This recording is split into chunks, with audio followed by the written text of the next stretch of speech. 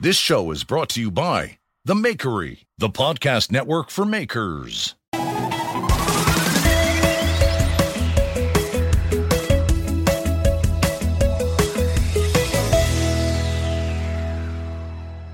Welcome to XYZ, XYZ, whatever you want to call it. This is the podcast for people into CNC and machining, 3D printing, whatever it may be, anything that has an XYZ access.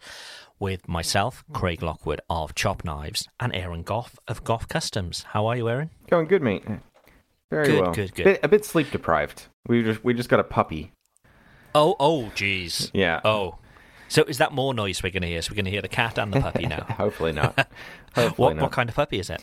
I don't know. She's a mix of some kind. She's very cute. She's Brindle. I can tell you exactly how cute she is, actually. She ate my AKG headphones, and I'm not even mad at her. Oh, wow. She must be cute. Yeah, Okay. That's fair cute. enough. How old? I don't know. About 8 months or so. Oh, lovely. And she's a tripod. She's missing one front leg. Really? Yeah. Oh, did you get it from like a rescue place? Yeah, she was found in a forest. She's been hit by a car or something, and her leg was broken in like 3 places. Oh, So she's only been a tripod for about 3 or 4 weeks. She just learned how to jump on the couch the other day. She's doing pretty good. Is this some sort of experiment for you, so you can 3D print some sort of harness leg or something? I do actually want to do that. Yeah, we didn't get it for that Imagine it. reason. We didn't take off our leg That's not the purpose. just so I can print a new one. No, I do have a buddy who's a prosthetics technician. So we're gonna work something out. I hope. Jeez, anything for these YouTube vids, eh? Right. Wow. Well, I've seen actually that. I've spoken to a few friends who, with lockdown, everybody being at home, it's like the perfect time to get a puppy. Right. But apparently, it's just been quite difficult to get hold of dogs and puppies because Yeah, 'cause there's such a everyone's demand. thinking the same way. Yeah. Exactly. Yeah. Well, so what did you call the tripod? Tilly the tripod. Tilly. Nice. Very nice. Cute. How are things with you, mate? Good. I'm very good. I've had a really sort of positive week. Quite a way. I was quite down last week, so this week has been good. I've been doing a bit of exercise as well to get the sort of blood pumping in the mornings and getting up and sort of facing the world with a big hit. Nice. So it's been good. I've been working on like a one-off knife, which I very rarely do. I was sort of in this funk of doing orders, constant orders of basically the same stuff for months and months and months. So yeah, I thought let's just take a bit of time out and work on something, just be a bit more creative. So that's been really nice, and that's finished now. So I am back on the orders, but with a newfound vigor, let's say. Yeah, it's all good. That's good. Yourself? Yeah, I've been productive. I've been working on orders, the same as usual, but some new stuff thrown in there as well. I've been officially starting work on the Resolute Mark IV, the new Resolute. Oh. So yeah, first step on that's been like redoing all my CAD drawings from 2015. Which has been a bit nuts. So is the major difference in the production as opposed to the actual style of the knife? Yeah, I mean, if you looked at the two and you weren't like really good with your eyes, super attention to detail, then you probably wouldn't see much difference, but there will be quite a few under the hood changes. Got you. I'm very intrigued about your bit of a teaser you put up on Instagram of possible having transparent sheaths. Oh, yeah, is that right? You'll see. Oh. So not Kydex. I won't press you too much because I know they haven't been released or anything yet. So an alternative to Kydex, I'm assuming, is it? Secrets. Big secrets. Okay, I won't press you at all. Okay. But it sounds very cool anyway. Sounds very cool. Yeah, it was fun. I polished up the thermoforming mold that I used to make my Kydex sheaths. And it was kind of fun, kind of relaxing. Just sat there, watched some TV, and wet sanded that thing up to 1,000 grit. Nice. Nice. So when are we likely to see any results from this, do you think? Couple of months. Oh, come on. Keep you waiting. Come on. Big tease. Yeah. Okay, so I mean, looking through the notes that we have here, because yes, listeners, we do try to have some sort of order here, believe it or not. And we've got a bunch of things, and it's mainly 3D printing about 3D Yep, I'm all 3D and printing there's a right reason. now. There is a reason for that, because we were going to have a guest today, which is going to be in a week or two's time. We won't tell you who, but it's quite a big noise in the 3D printing world. So this is going to be probably quite 3D printing focused. And the first thing we've got on the list here is pellet extruding. Yeah. So obviously we're used to extruding, these big sort of wires, these big reels of filament. But pellet extruder, I haven't seen one. Have you seen one in action? Yes, I have actually. And it's worth noting that like pellets are the way that plastic comes. Like if you're injection molding or whatever, you're never going to get, filament. You'll always get pellets. So the interesting thing about, like, let's say you could magically have a 3D printer that perfectly extrudes pellets.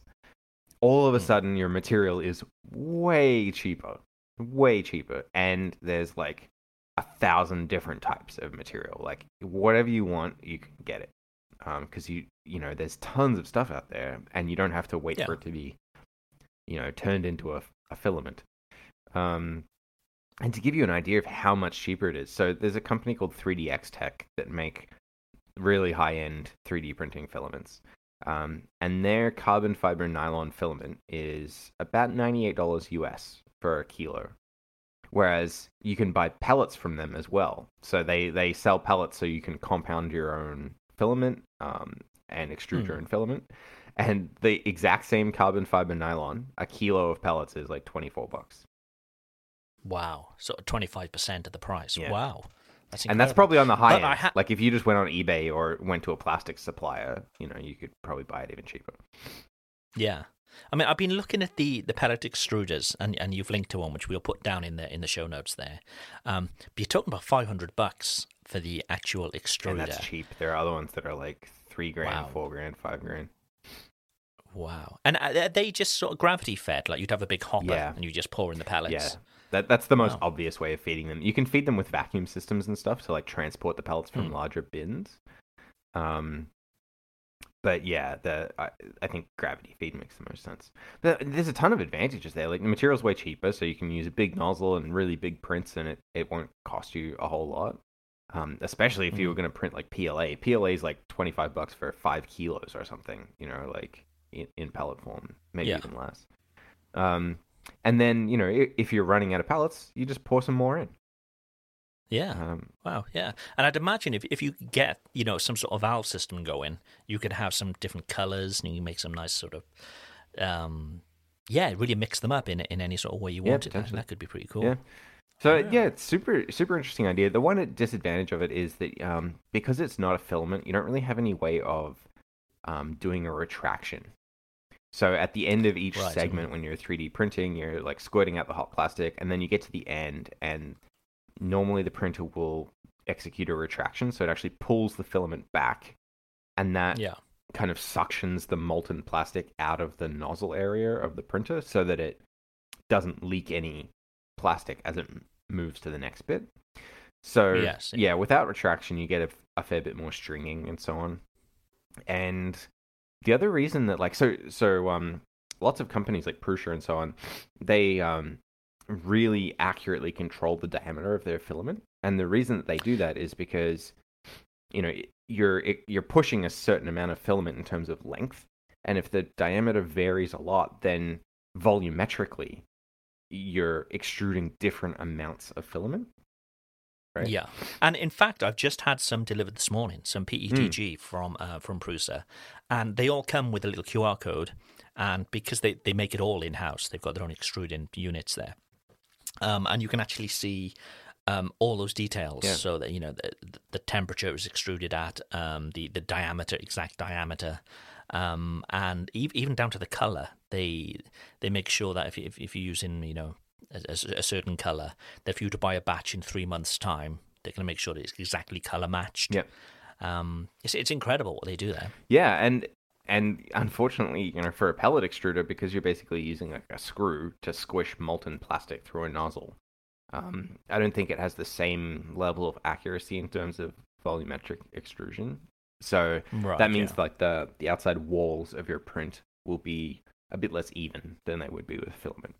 But if you're printing like giant things, then maybe that's just not a big deal. Yeah. But yeah, super interesting. And that sort of $500 for the extruder, it's one of those things, isn't it? If they're making more of them, they'd be far cheaper. Yeah. And it only takes one, whether it's Prusa or MakerBot or something like that, to make a sort of desktop version of that for those prices to come way, way down, as everybody basically rips them off and does their own cheaper versions. Right. Yeah, I think it's super cool. I was looking at it because I was like, whoa, what new materials can I get?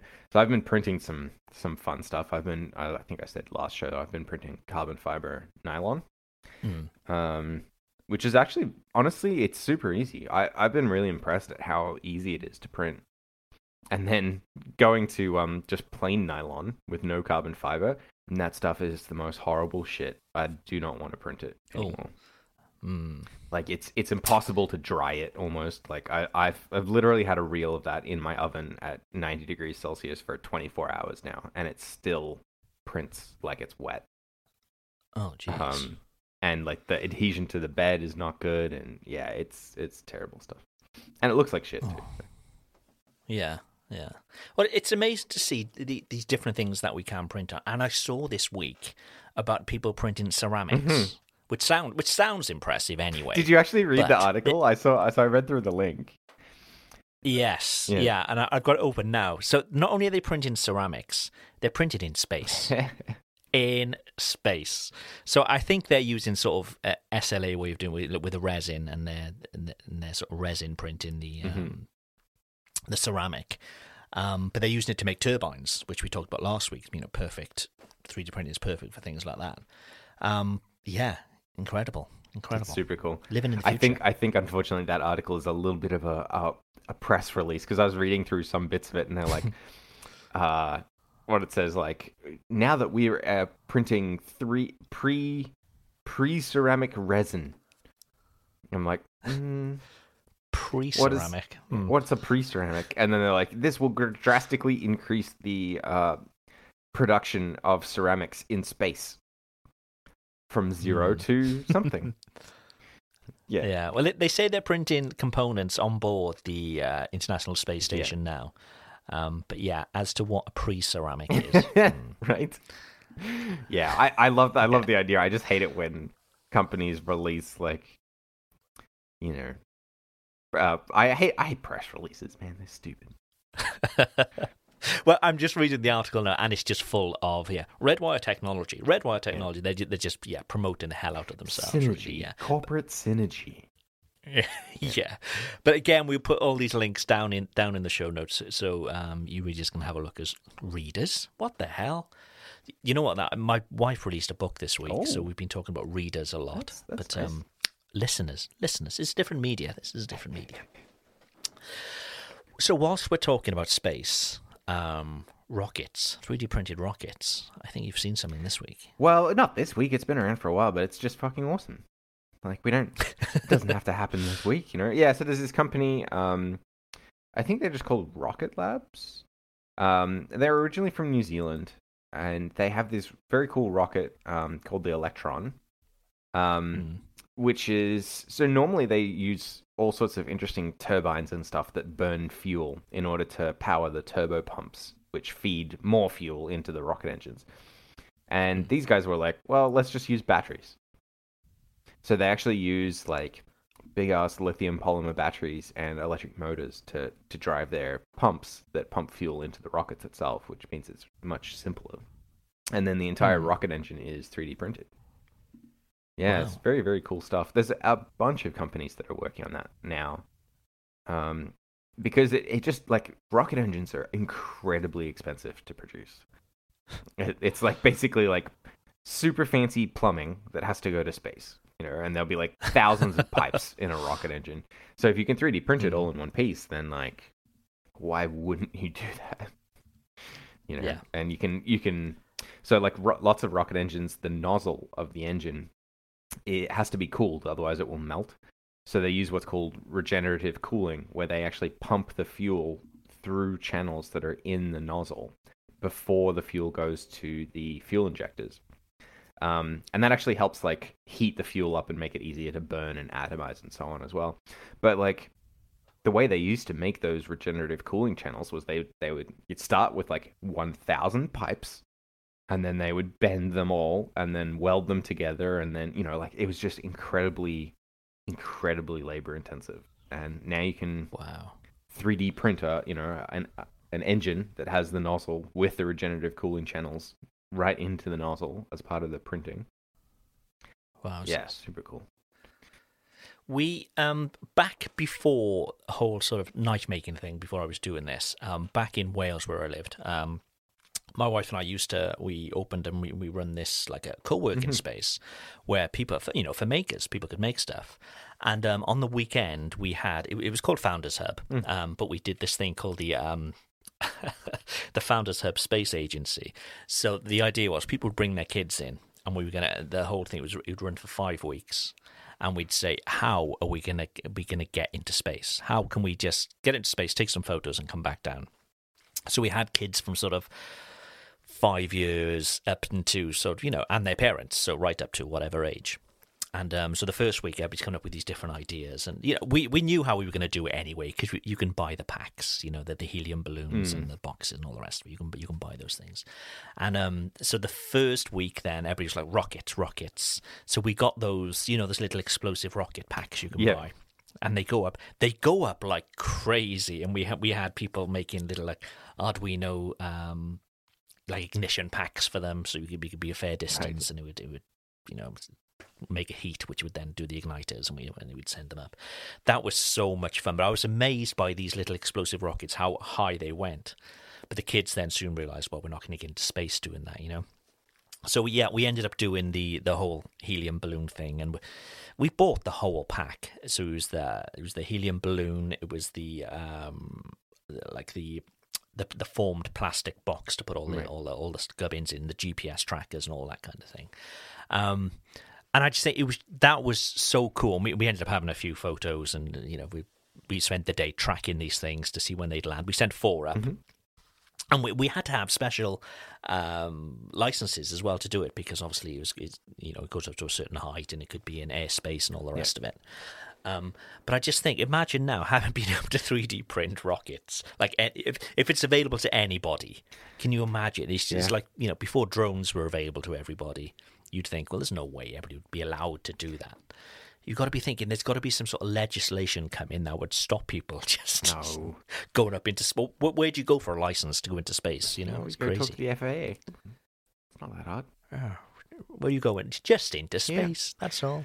Yeah. Well, sorry. Speaking of 3D printing ceramics, so there are a whole bunch of like ceramic resins out there for SLA printers. So it's basically, as I understand it, like a bunch of really fine clay powder suspended in a binder, and then you print with it, and then you fire it. And there's a particular rocket engine design called vortex cooled rocket engine, where you inject the oxygen around the periphery of the chamber in order to keep it cool. And there are people on YouTube that are 3D printing vortex cooled rocket engines. And then running one of the guys, like, I love people, like, some people are just nut bars, and I know I was like this when I was a kid. Like, my parents let me buy a bench grinder with my pocket money when I was like 13. And then they were like, oh yeah, just run an extension cord out to the picnic table down there and go wild. I don't think I had safety glasses. Like, I know I injured myself and hid it from my parents, but people like this, this guy's running a friggin' rocket engine on, he was running, I think it was like liquid oxygen and propane in his like bedroom. No safety glasses in sight. I don't condone it, but I do love that people are just doing shit. Wow. Yeah, but where's some as it gets glasses? more and more affordable and available to people, it's just going to be crazy. It's going to be a free for all up there. I think it's still quite hard to get into space. Easy to make something go high up and whatever, but space I think is If it was easy, everyone would be doing it. I suppose. Yeah. Speaking of which, like they're SpaceX are actually trying for their next launch today, I believe, which will be yesterday in listener time. But yeah, Starship SN9 is supposed to be serial number 9. It's supposed to be doing its test flight soon. And what's the purpose of what are they testing for? Do you know? To not blow up. The most obvious of all things. Yeah, they're going to try the same thing as the last one, SN8, which is they're basically doing like a miniature flight test. So they'll take it up to a certain altitude and then do the belly flop maneuver and come back down and then try and do propulsive landing. So they light the rockets, which is super cool. Yeah, and last time they had an issue with pressure in the header tanks feeding fuel or not feeding fuel, as it were, and then they had a bit of a explodey moment. So this time I think they're going to try and have 100% less explosions. Nice. So these are unmanned, I assume? No, they put people in them. You just hope for the best. Wow. Okay. No, they're unmanned. Wow. What do you? Who knows? Stronger. Who knows? I don't know. Would you volunteer for that shit? The first. I certainly. Yeah. Would. No, well, I mean, we don't really know if it's going to work. We don't really care. But do you want to get in it? No. No, it's all sacrificial computers. Okay, fair enough. Maybe some talking specially about trained sacrificial. Hamsters, but no. Yeah, yeah. Talking about sacrificial computers and sacrificial as in cheap, reusable, almost disposable. Raspberry Pi have released their microcontroller. Yeah. Which they're calling the Pi Pico. Yeah, and it's only $4, which is crazy. Yeah. And you can program it in C or MicroPython, which is very cool. I mean, I have one friend in particular who will like that because he refuses to use anything other than Python. You know who you are. Right. Obstinate bastard. But yeah, it looks really cool. So like it's a custom silicone design from Raspberry Pi. And yeah, it seems like it would be a decent replacement for an Arduino in a lot of applications. Yeah, and these were, well, the original Raspberry Pis were actually manufactured back in my hometown in Cardiff. Nice. This small dot of a place on the planet. So they were very unreliable. Is where they were making them. Probably. But I mean, $4 for a microcontroller. Yeah, it's a bit nice. For about $5 or $6, though, you can get the Pi Zero, which is basically a full-on computer. Yeah, the different applications, though, right? Like the Pi Zero runs an operating system, and so if you need your code to do something in real time, that's not a great choice. Whereas the Pico would be. So yeah, I'm really curious what integrations there are between like the standard Raspberry Pi and the Pico. Like, is there some sort of ecosystem there where they integrate better than an Arduino would or something? Maybe. I don't know. But I've got a bunch of Pis here, for a bunch of different things. Mainly for emulating 80s video games, but right. They do the job. I'm looking through the notes here, and the next thing, I don't believe you. I simply, factually, it cannot be correct. It's got nothing to do with CNCing. It's got nothing to do with machining or computers or space even. But I just don't believe it. Yeah, apparently octopuses only have 6 legs. They have 2 arms and 6 legs. It blows my mind. I don't know. The coolest thing, though... 2 arms, 4 legs. So the coolest thing, though, is how they found that out. Like, I was like, how do you find out whether an octopus has 2 arms? So there should be hectopuses, I suppose. Right. Yeah, so what they did is they put an octopus in a tank, like a little, aquarium tank, and then they pointed a gun at it, and they said, put your hands up. Stick your hands up. I couldn't resist. Of course. No, apparently they only have 6 legs. Yeah, it's not at all CNC related. Guys, I swear to God, we'll talk about CNC in a minute, but what the hell? Hectopuses. Who would have thought? All right, let's talk about CNC stuff for a minute. I guess. Okay. I know you've been working on some of your old. You talked about earlier some of your older sort of CAD drawings. Yeah, and it's really interesting going back. So, like my original CAD drawings for the Resolute for the hunting knife, camping knife that I make, I did those drawings in 2015 when I was just learning CAD, which is such a bad idea. Like it's the most important drawing, and you learn it while doing it. But that's It's the best way to learn on a practical project. I think it's the best way. But yeah, I went back and started refactoring those drawings because they were very unwieldy. Nothing was named properly, and everything was in weird orders, and so if you wanted to change something, there was a lot of hunting around. And so in Fusion, you have the timeline of your drawing. You have all the operations that you've done in that drawing at the bottom. And when I started, the timeline was 3.5 screens wide. Like it was just massive. And now it's less than one. At one point, I refactored 12 separate operations into just 2. So yeah, I've been pleasantly surprised though how easy that process was. So like the first pass through that only took about 3 hours, which is I was expecting to spend days on it. But yeah, so now I'm doing some of the harder stuff. Like I will say if you're going to use Fusion, which you should, and if you're going to use components, which you should. So if you're let's say you're making like a little boxcar racer or something, you'd have one component for the body and then one component for the wheel, and then you would make like multiple instances of that wheel component.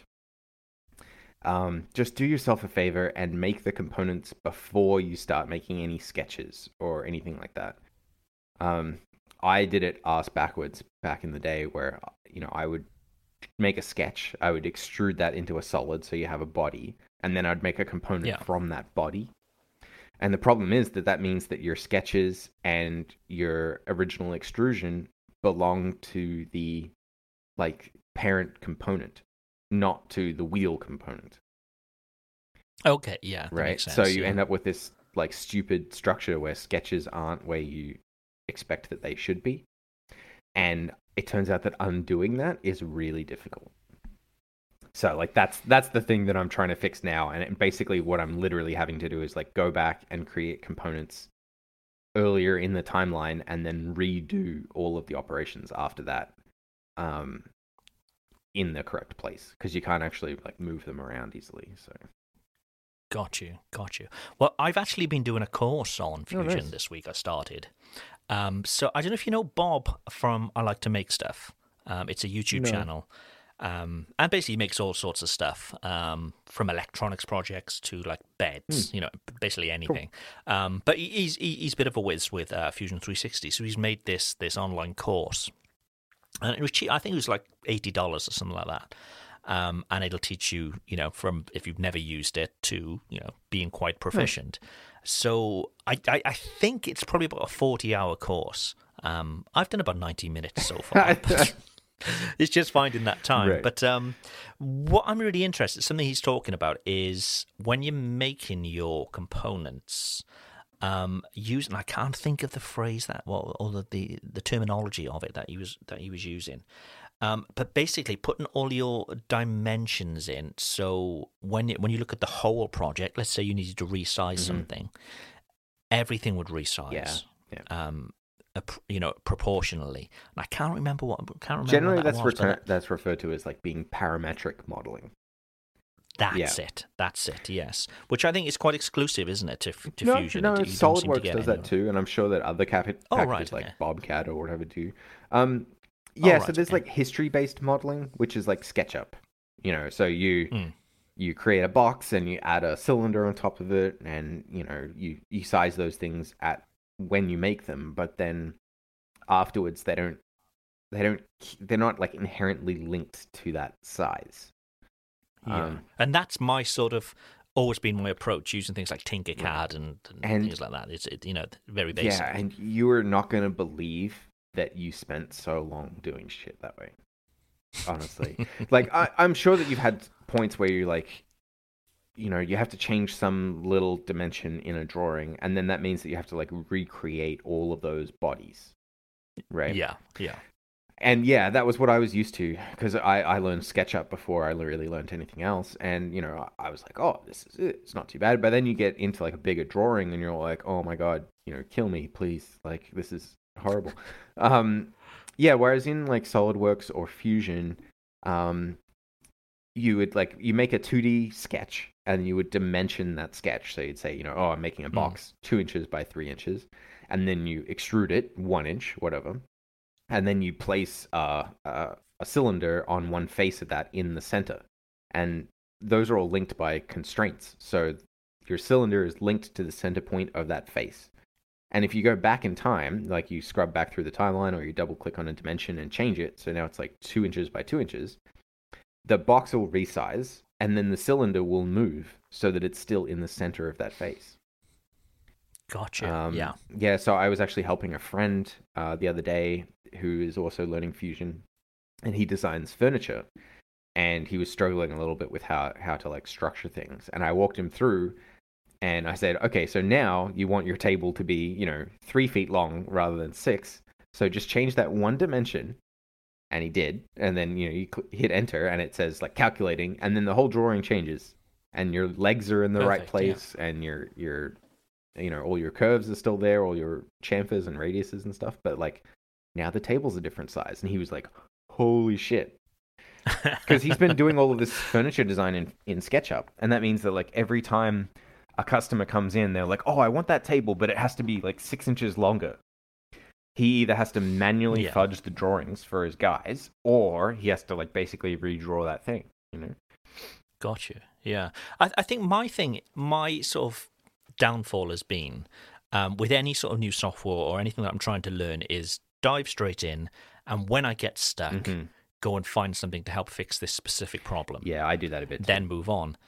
But I mean, what that doesn't teach me is the fundamentals, So I'm hoping this course will, slow me down and say, look, start in the right way. And like you said, structure is quite a big thing within Fusion, making sure you're getting that structure correct. So, so hopefully that's going to be a big sort of bonus for me at least. Yeah, because like, it doesn't necessarily matter what order you can create the components in, but like knowing that you should create components and that, so you can change between which component is active, like which component you're working inside. And it's pretty easy to like forget that you're on the wheel component, but you're doing work on the body of the car. And then all of the history for that work is in the wheel rather than the car body, And then long term, having stuff messed up like that makes it really painful. Which is almost what you're working through now. Yeah, so like my original drawing, so you can imagine a knife and it has the blade and then it has the handle scales. There were 3 components in this drawing, but the handle scale component was inside the blade component. And then the second handle scale component was inside the first handle scale component. So what that meant was like when I drop that CAD drawing into another design, so like a fixture or something, right? And I want to turn off the handle scale, like I can turn off the right handle scale without turning off the left, but I can't turn off the left handle scale without also turning off the right. Gotcha. Yes, yeah. And I can't turn off the blade without also turning off the handle scales. Like in terms of, because a lot of times you'll want to just machine the blade, so you want to like turn off the visibility of the handle scales so that you can machine them. You can position the blade and then machine it in this one operation. Yes, and because I screwed up the structure, it just meant that like it was constantly a hassle to deal with. So I probably should have fixed it a long time ago. Yeah, and then the other one is like, as I said I said this in a previous episode, but I previously went crazy with having every component in a separate file. And then that means that like every time you update one file, you have to manually go in and like say, yes, I want to pull in that update in the other files. And then, so I had, my knife model, and then I had individual components of my fixtures. So like the different fixture stations.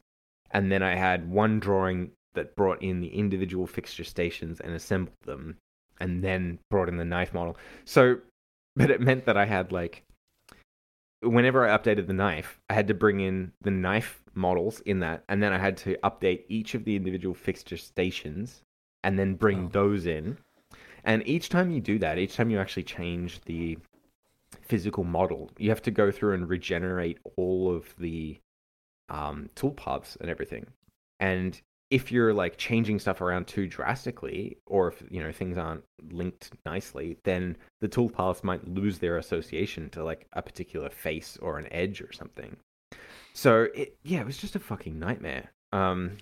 It's one of those things where you have to learn, right? And that's fine. And in a job shop, this wouldn't have been a problem, right? Because you do a CAD model for someone and you use it for a week while you're doing production, and then you would like get rid of it and you would do the next thing. But because I've been working on the same stuff for years, every iteration, you need to go back in. And that CAD drawing that has all my fixtures and everything, that has like 560 iterations, like 560 saved versions. Right? So is it like final 1, final 2? This is really the final 3. This really is the final 4. Is that your naming structure? I gave up on that a long time ago. It's a living document. Every day I think about something. Oh, I could change that. Make a change. So, but it was really nice doing the refactoring, because then I was like, what happens if I change the blade bevel like this? And it was all of a sudden it was like a 2-minute change. And the recalculation of everything was like super quick. So it definitely pays to like learn how things are supposed to be structured. Now, what I'm finding with a lot of sort of tutorials, a lot of sort of YouTube videos, that kind of thing as well, regarding Fusion, is they're based on almost like furniture. Yeah, right. That kind of thing. Whether you're not really for machining, it's literally just so you can get your plans together.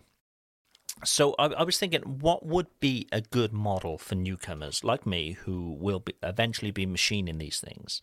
And I think a knife probably is a good one, isn't it? Because there's not too many, unless it's like a folding knife, which, I mean, that's the goal, to be able to model a folding knife and then be able to use the animate feature and being able to to do all that kind of stuff.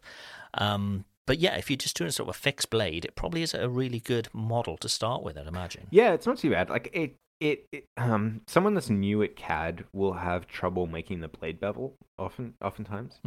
I mean, I can explain how to do it. It just may not be the best in a podcast format.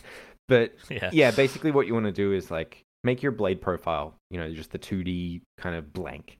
Extrude that so that you've got, a thick blank, like you would, cutting a knife out of a piece of steel, but you haven't sharpened it or anything yet. Yeah. And then where the plunge line is going to go, you actually create a sketch going through the blade, like from edge to spine.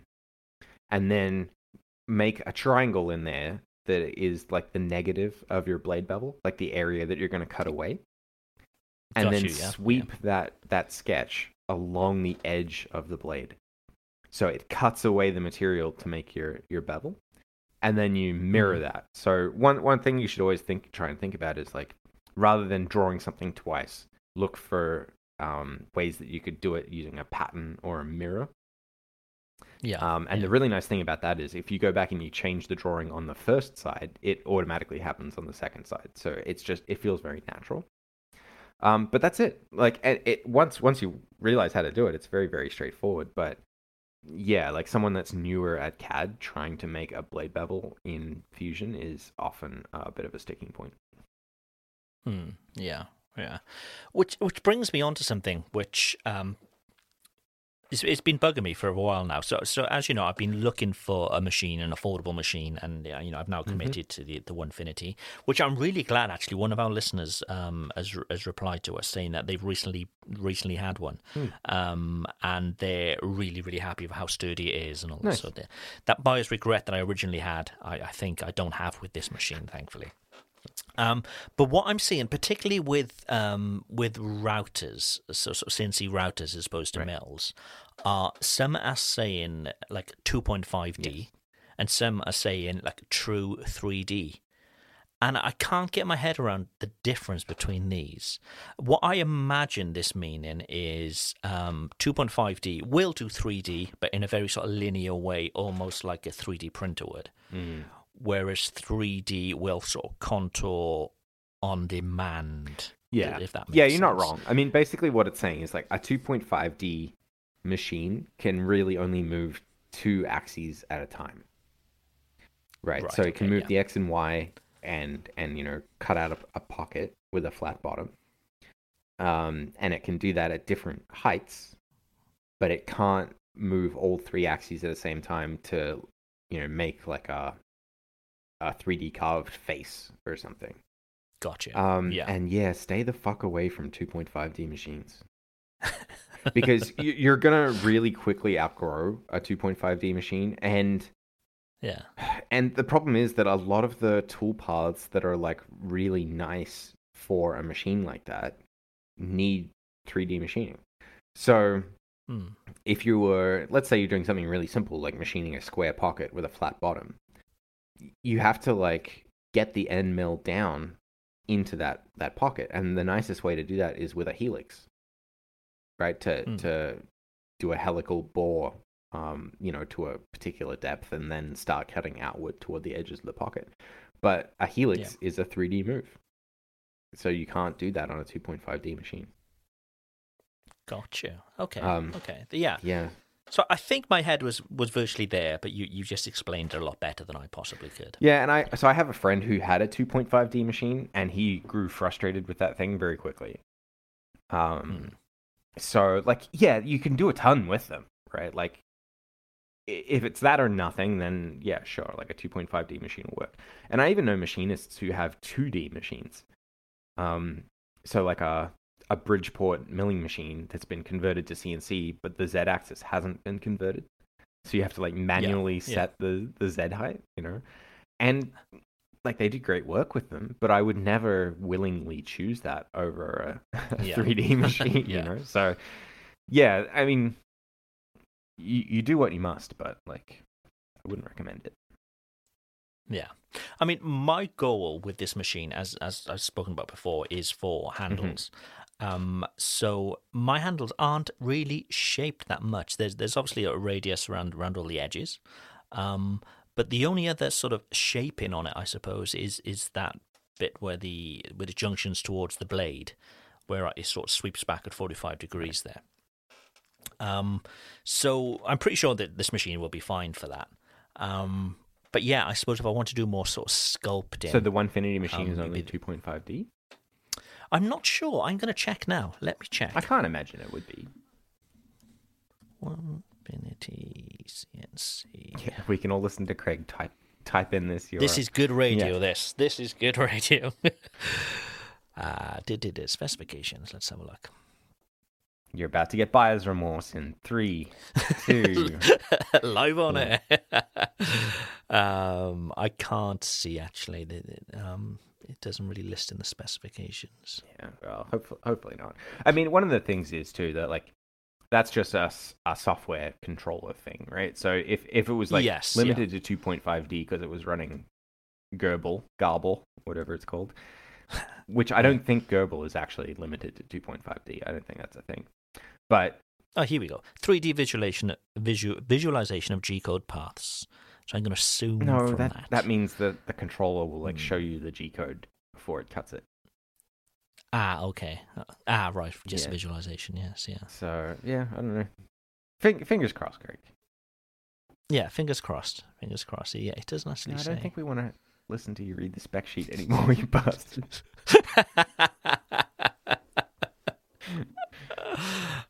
So what have you got planned for the week? Anything special? I'm going to be cranking the next couple of days, actually. I have been very productive this month so far, and I sent a batch of Blades to DLC last week, and they are just about to come back.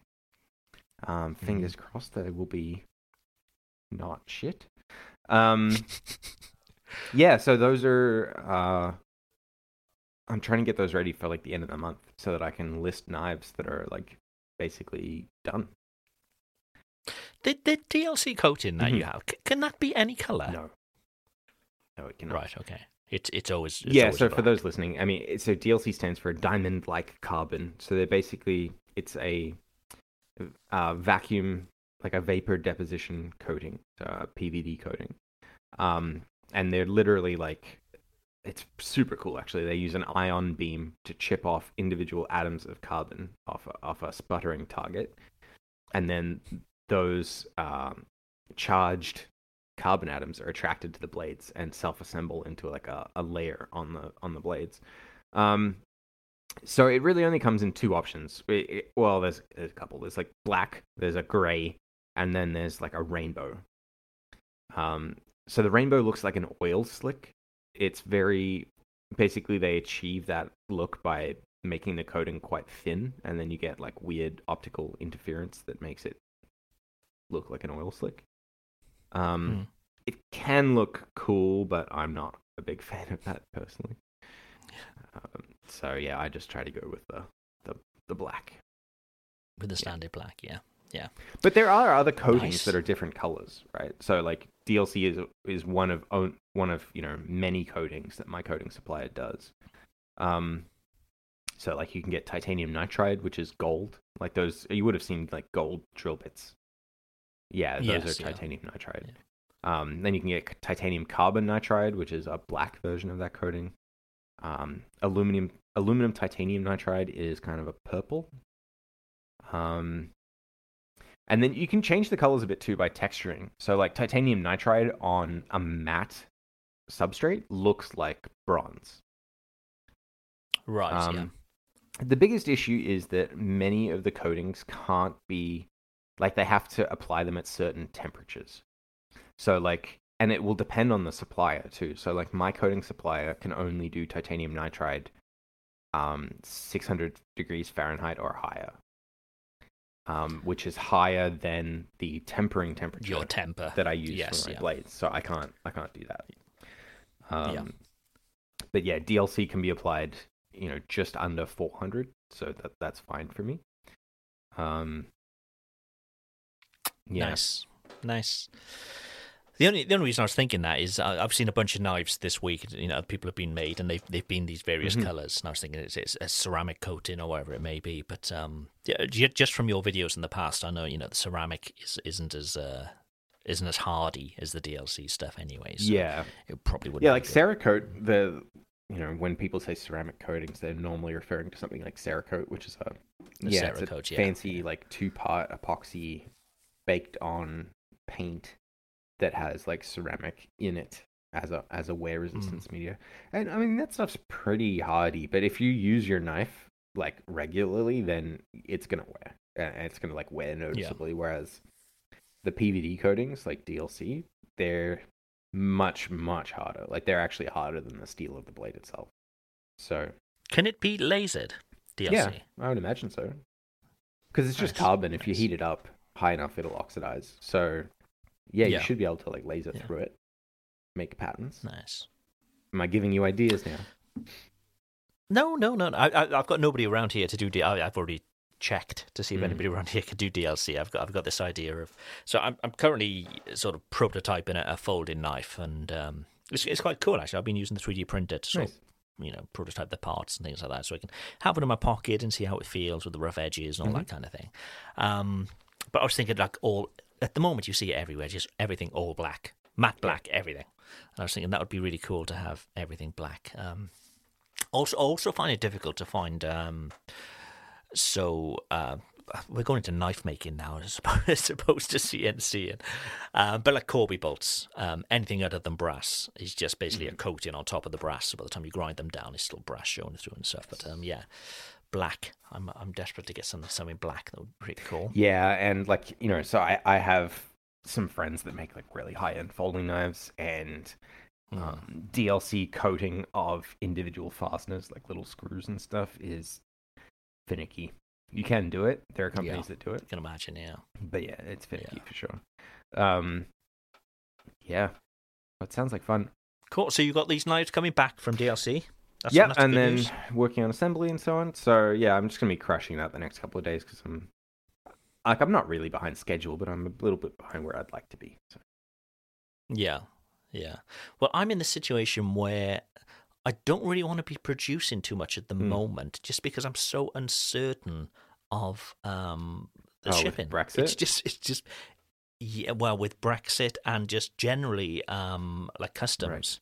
Everywhere seems to be delayed, everything held up in customs. And the more I send, the more problems I'm getting. Because you're just using the regular postal service, right? Yes, I've got very little choice here, to be honest Yeah, with you. I found over the last year that the postal service was previously pretty reliable for me, and then all of a sudden it was like from Canada to the States, the customs and stuff would be like 3 weeks, which it's just it's nuts. So yeah, I switched to DHL, and now shipments to the States are like next day, second day, like. So we've got that issue with customs, but also with a lot of my customers are UK based, and with Brexit there, and also buying stuff from a lot of my suppliers were UK based, which I'm having to sort of look elsewhere now because there's like a 30% charge on top now. All of a sudden the stuff I buy is 30% more, and the shippers are actually looking for more money as well. So it's just an absolute nightmare. Brexit will be good for UK businesses. Who thought? Yeah. Which idiot thought that? Yeah. But so I mean, production-wise, I'm stuck between a rock and a hard place. Right. So what has been nice is I've had quite a large order from a restaurant that I worked with a few years ago. They've ordered again, which is nice to hear because restaurants are they've been struggling. So this particular one is in Singapore, so I think they haven't been hit too hard. And it is good to hear that they're thriving. So that's good news, and hopefully for other restaurants, to come. But I mean, what have I got this week? So, I want to do more YouTube stuff. So not because I think I've got lots of good stuff to share, but I just really enjoy the process of just creating stuff. And so like yesterday, I spent 4 hours yesterday with a fish tank to make a little promo video for this one-off knife that I've done, and watching lots of videos, how to shoot underwater and get really great lighting and all that kind of thing. I ended up with a 15-second clip that I could use after 4 hours. But the whole point is, I want to be with regards to YouTube and all the rest of it, I want to be doing like everything. I want to be doing the making the music, any music that I use. I want to make myself, and so that's what I'm gonna be doing this week. So it actually came just the other day, one of these little MIDI keyboards, one of these Akai MPK MIDI. Of course, you need more toys, more excuses to get more toys. I know that exactly. But it's for beeps and thumps and all that kind of the kind of stuff that makes YouTube videos good. You can time everything. I'm looking forward to listening to your music now. It's going to be full of beeps and thumps. But I mean, like you, I'm a guitarist. I play guitar, and but that takes a lot of time to write stuff. Whereas I can just press a button on a and make MIDI some keyboard beeps and instead. thumps. So. So I'm hoping to get some YouTube, because I'll be moving to this new shop now within a few weeks. I'll start that whole making of the new shop. So I think that could be quite nice to sort of document on YouTube and all that kind of stuff. So using this this time where I don't want to be shipping so much, and I mean I don't sell anything locally here. Everything I sell either goes to the States, the UK, or the sort of Arab Emirates, really. That's where all my knives go. So whilst I'm, awaiting shipping to sort itself out, which hopefully this is a blip. Speaking to other makers, they're finding, similar issues as well, stuff being held up in customs and so on. So, hopefully this is a blip, and maybe it's COVID related. I don't know. But using this time to learn something new with the Fusion course and making some music and that kind of stuff. So that's my week. So we're hoping next week to have a guest, which we should have had this week. We haven't had good luck with guests. Maybe we should just give up. Our listeners must think we're crazy because we've yet to have a guest on the show. But we've recorded with one, and one we had a cancellation literally an hour or so before recording today. But we're hoping to reschedule that one. But if you've got any questions, maybe 3D printing related, without giving it away, who this may be, send them over to us. We are xyz.cnc on Instagram, and we can make sure that we bring these up with our very special guest.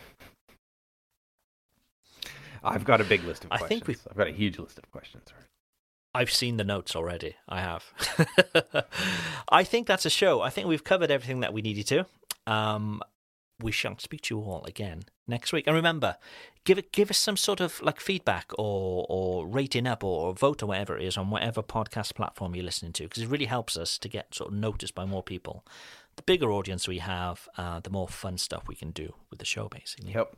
Yeah, and I know Jeff Fader will have loved my octopus dad joke earlier on, so he can leave us another review. Okay. Right. Thank you very much for listening. We shall speak to you again next week. If you like this show, take a look at our other shows made for makers just like you at www.makery.network.